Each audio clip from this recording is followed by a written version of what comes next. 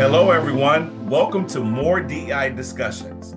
I am your host, Dr. Marlon More, president of Marlon More Consulting, a diversity, equity, and inclusion strategy firm designed to support organizations establish intentional and strategic business practices to ensure representation and inclusion in their workplace and communities. More DEI Discussions are a series of interviews with leaders who share their candid insights into the many important aspects of creating and advancing DEI principles. Today, I'm pleased to be joined by the Honorable Judge Joy Malek Oldfield of the Summit County Common Pleas Court. Before entering public service, Judge Oldfield served throughout the state of Ohio as a plaintiff's trial attorney. Known for her work ethic, sharp courtroom skills, and compassion for humanity, Judge Oldfield undertook causes for individuals who suffered age, gender, and race discrimination, sustained serious personal injury, and or unfortunately lost loved ones due to professional or other negligence. Drawn to helping people in a larger way, she left a successful career as a private attorney to enter public service. She joined the General Division of the Summit County Common Pleas Court in November 2016, and again, her colleagues immediately selected her as presiding judge of the Turning Point Program, the Felony Drug Court. Judge Oldfield has received numerous awards in recognition for her work. However, most recently, she received the 2022 Harold K. Stubbs Humanitarian Award for Distinguished Service in the Field of Law, and the 2024 President's Award from the Ohio Common Pleas Judges Association. Very impressive. It is my distinct pleasure to welcome the Honorable Judge Joy Malek Oldfield to More DEI Discussions. Judge, how are you today? Hi, I'm good, thanks. How are you? I'm doing phenomenal. I know you have a busy schedule, so thank you so much for taking time to be a part of this very important topic. And you are doing some wonderful work with the Turning Point program. So if you don't mind, just share with our audience a little bit, what is Turning Point? I love our Turning Point program. So, in our courthouse, we handle civil disputes and criminal disputes. People who are charged with a felony crime are the criminal cases that we get here in our courthouse. And the Turning Point program is an effort to categorize people who are charged with a felony crime who are suffering from the disease of addiction. And we try to combine court supervision with drug and alcohol treatment in a therapeutic setting that allows them some other rehabilitative tools to help them move forward.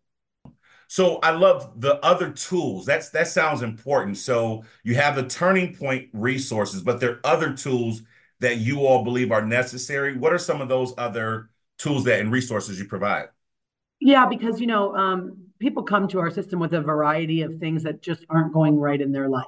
Our program is for people who are high risk, high need. High risk doesn't mean how serious is what you did. High risk in our vernacular here means, are you likely to reoffend? How can we help you not reoffend? And some of the factors that we have seen impact that are you getting, obviously, the right drug and alcohol treatment? Are you getting mental health treatment? A lot of our people have co-occurring disorders. And then there are other, socioeconomic things that play a role in these risk factors. Do you have a stable job? Do you have the education to obtain a stable job? Do you have transportation? Do you have the ability for transportation? Is your license valid? Are you having struggles in parenting? Do you have an open children's services plan? Should we help you navigate that road?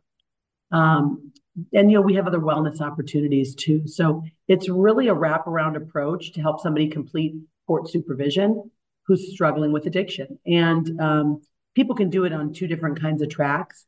One track, when you're done with the program, you still have your conviction, but you can move forward with stability. And if you're otherwise going to be eligible later to get that conviction sealed or sometime expunged, you can go through those channels. But there's another track in our program that allows you to do it. And upon completion, the conviction is not entered against you and the case is sealed and dismissed. So That's an exciting opportunity. Both of those are determined by the legislature. If you're eligible for it, we let you do it, and you still get the same resources in both tracks. So it's exciting. Oh, that's awesome. So that really gets me to think about some of the key terms as relates to DEI.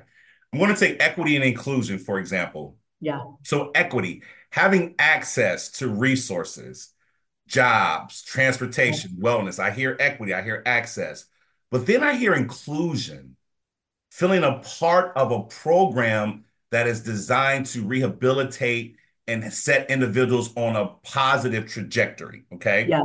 I'm sure there are other programs like this, I would imagine, but yours is one of the first where I can really distinctly see a commitment to equity and inclusion. Why is that so important for you as the presiding judge of Turning Point? I really feel like the programs you have in the courthouse need to be accessible to the people that you serve. And a large component of my criminal docket consists of people of color, people with a different ethnicity than, quote, white. And so we want to make sure that we're opening that funnel so that they are receiving those services. You don't want to have your docket comprised of a certain percentage of minority population and then have a special program that allows them to achieve stability and rehabilitation be primarily white. Sure. So, we have worked really hard to figure out, how do you get into this program? How are you eligible for this program? And are there disqualifiers clinically and legally that are having a disparate impact? And what can we do to change that? That's something that I have really had a commitment to, even back when I was a municipal court judge and I ran the drug court there. I really believe strongly in making sure that these services and these resources are available for everyone. That's awesome. So that actually was going to answer, you answered my next question is how is your team working to ensure equity? So to look at your intake form, your policies and procedures, I mean, that takes time and a commitment to make sure that you're serving as best you can the community. So can you speak to a little bit about how you're really focused on that? Yeah, I started this analysis when I first came to the Common Pleas Court because I did notice that my program there, it was primarily, white people. And I thought, that's funny. I wonder why. So I looked into sort of our criteria to figure out, well, why are these folks in my regular criminal docket, why aren't they being screened for this program? And one thing that I noticed was that we started screening maybe a little later than we should. I firmly believe that if you're eligible for the program, we can learn that about you in large part, at least for purposes of getting you a screen, when you're charged and arraigned, And so at the arraignment level, we changed the system.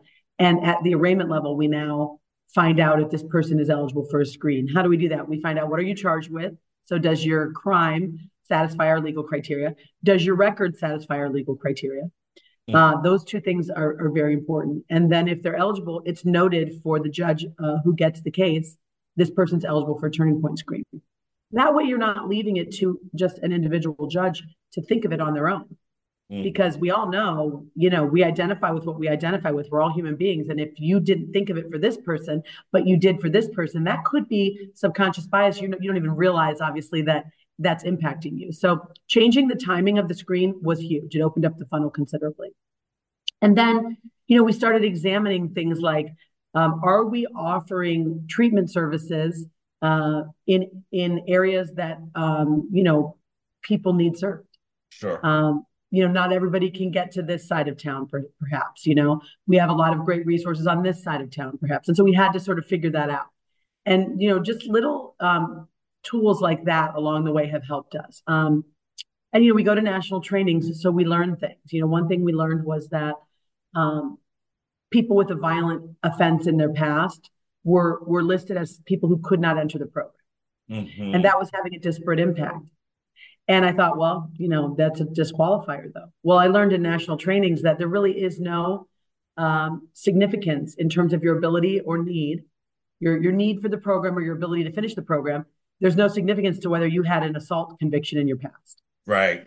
So I thought, well, why do we have that? Probably a stakeholder thing. Nobody wants to hear that, you're, quote, helping a violent offender. Well, in reality, they're not here for a violent offense. They're here for some kind of probably drug possession or drug related, crime. And this way we're helping them get stability so they don't reoffend hear, but also so that they don't commit any other offenses. That helps everybody. So, that eliminating that legal disqualifier has opened the funnel for us too. I think just it really took sort of a wraparound approach. And, those are just examinations of, what you offer. But we also had to examine our own mindset. And that just requires additional training for our team, which we always engage in and we continue to do. Yeah, I'm glad you said that because in my mind, I think about the court system and I can't help but to think about bias sometimes. Not always, but it's you mentioned it. So, unconscious bias can be a real thing. Yep. Especially in the areas that you support. So how do you work with your team to manage their own bias and treat every individual as just that, their own individual self, and look at them from a very humanistic standpoint? So what are some of the things that you all do to kind of help manage that bias process? Obviously just, your standard trainings on diversity and equity and inclusion and understanding language and understanding perspective and perception. I think those things are critical. And then you have to, I think, lead by example. You have to really be patient with people, be tolerant of what you're seeing that maybe you're not familiar with, and not be afraid to address it. I mean, we had a case where one of our participants had been at a residential facility and he got terminated. And when you get terminated from a residential facility, obviously there's a lot of things that we have to do to sort of bring you back into the fold. Do you need to be in jail? What's going on? And what we had learned from the residential facility is that he was, quote, aggressive and intimidating to the front desk, the staff member. And, of course, we don't want to hear that one of our participants is being violent or offensive. But in our team meeting, as we're talking about it, I said, well, listen, we have to really examine what happened. We weren't there. We're not giving anybody a pass to treat anybody disrespectfully. But he is an African-American male. She is a white woman. Would she have felt the same way if I spoke the same way to her that he did? I don't know. And this isn't like a judgment about her or him. It's just, you have to analyze those things. And my team was like, oh yeah, I didn't think of that. I said, we got to really give him, because we have not had that experience with him. Right. And he's pretty intelligent and articulate. And so it could be one of these, unconscious, subconscious, I never know the right word, bias. You don't even realize you're doing it. Good people identify with what they identify with.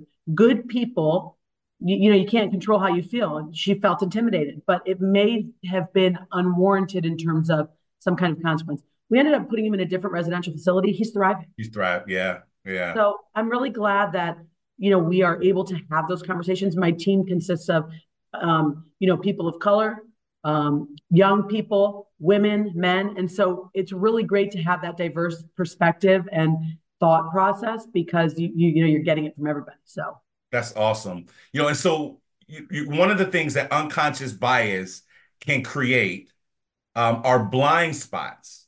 And those blind spots are usually formed because of our worldview, our experiences.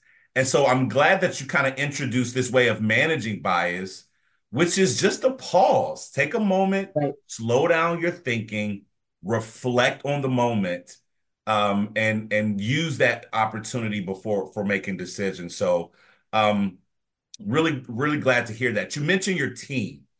How do you work with your team to empower them to make a difference in the lives of your program participants? I imagine you meet all kind of people and they're just dealing with a number of different potential challenges. And so they have to pull together resources to really be supportive. And how do you empower them to do that? One thing that I do is I really impress upon them that, you are the liaison for this participant and the community. You are the liaison for this participant and the court. So your communication with them is critical. I know that our case management comes through the Oriana House, and they do motivational interviewing training with each case manager, which is, really a key and critical component. And my team consists of those case managers, but also people that work directly for me in the court system. And I think, when you think about motivational interviewing techniques, it's about asking open-ended questions so that people want to share their thoughts and feelings. It's about showing support and respect for people's strengths and using reflective listening skills. So it's good that they have training in that. And I think that provides an inclusive environment. That's awesome. And we try to do team building with each other too. We also try to do team events at resources we want to introduce our participants to. So for instance, we really wanted our people to learn how to use the bus because some of them don't have ability for transportation and it was a struggle for them. So we did a team outing where we took the bus. Awesome. And it was great.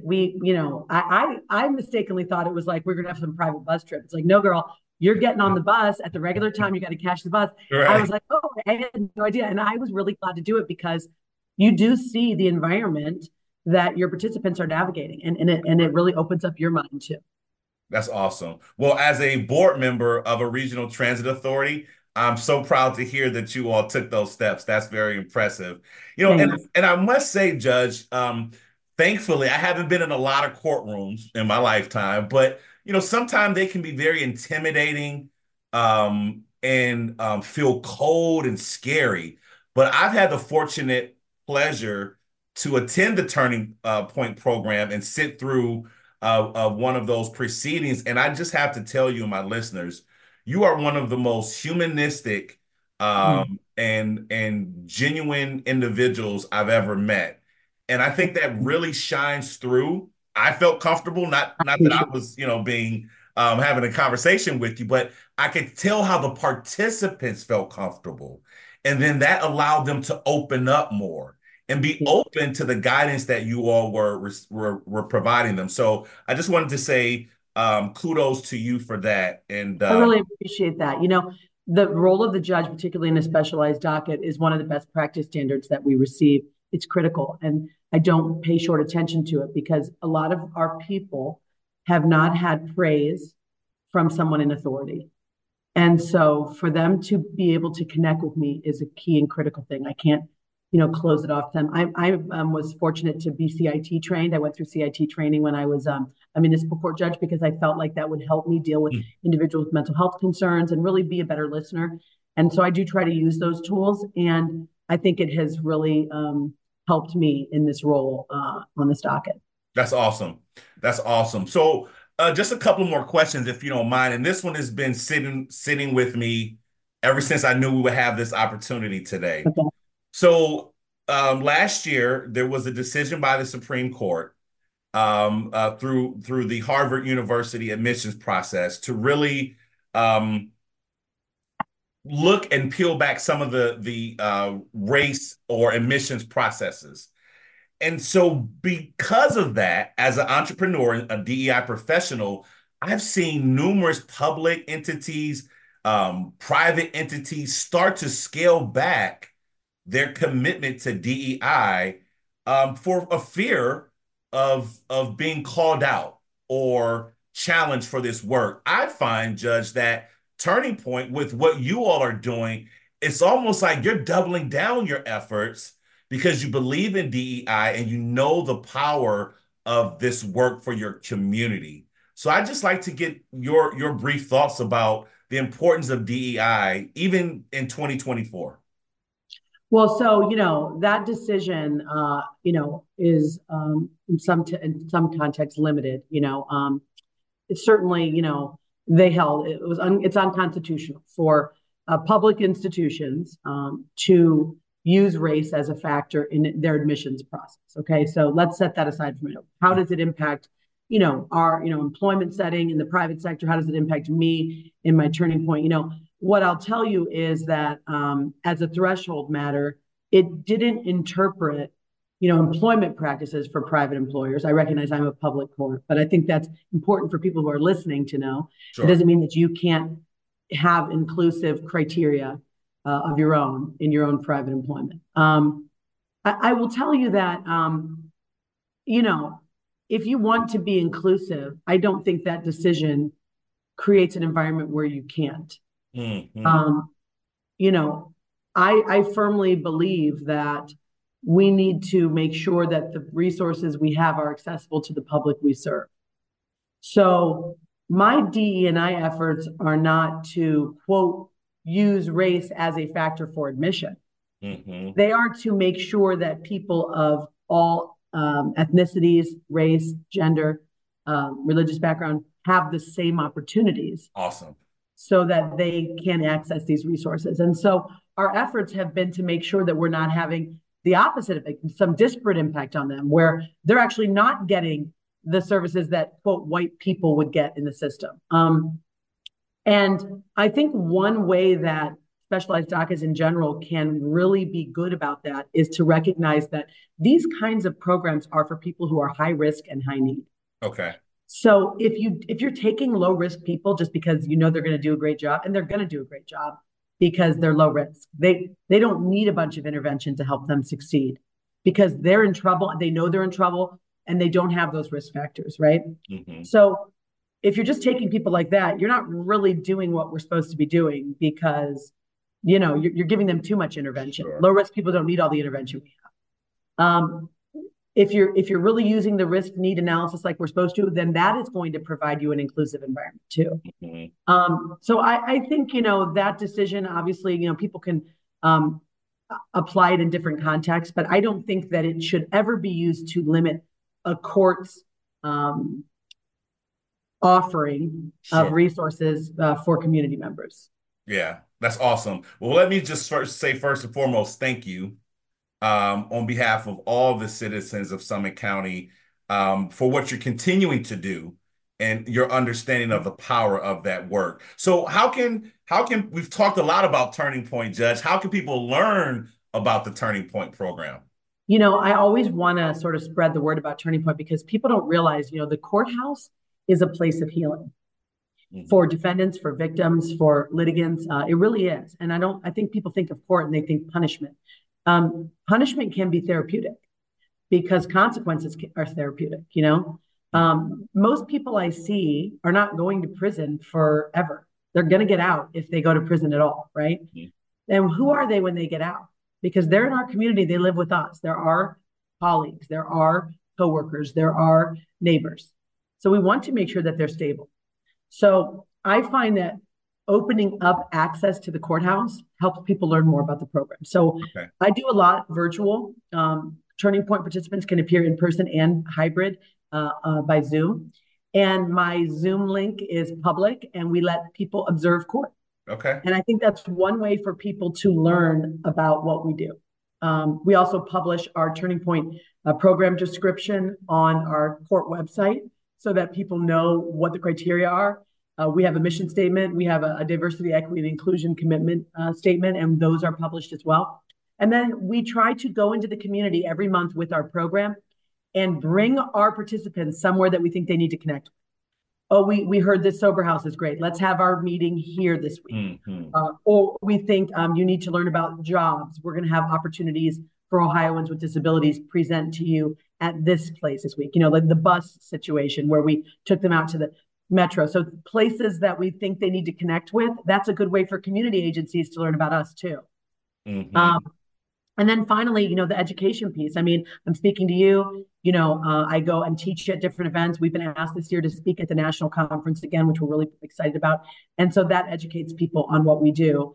Those partnerships, those educational opportunities, those field trips with our participants, I think all those things sort of shine a light on what's happening here. That's awesome.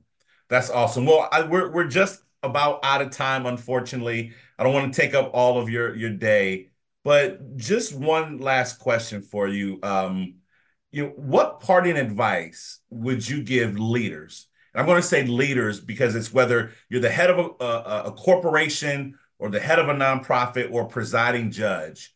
What advice would you give those who want to continue to advance diversity, equity, and inclusion? I think couple things. If you're somebody who wants to be inclusive, I would encourage you to learn more about how to be inclusive. You think you're doing it right, but we all come from our own backgrounds. We know what we know. The only way to learn about other backgrounds is to educate yourself. And so I would encourage people to go to trainings, to read up on commitments in that regard before you try to just sort of unleash some plan or policy without the proper background or experience or education or knowledge. That's probably the first thing I would say. And then to have those critical conversations with your team members and your employees so that you don't shy away from tough conversations, because you don't want to say you have a commitment to something, but then be afraid to talk about it. That's awesome.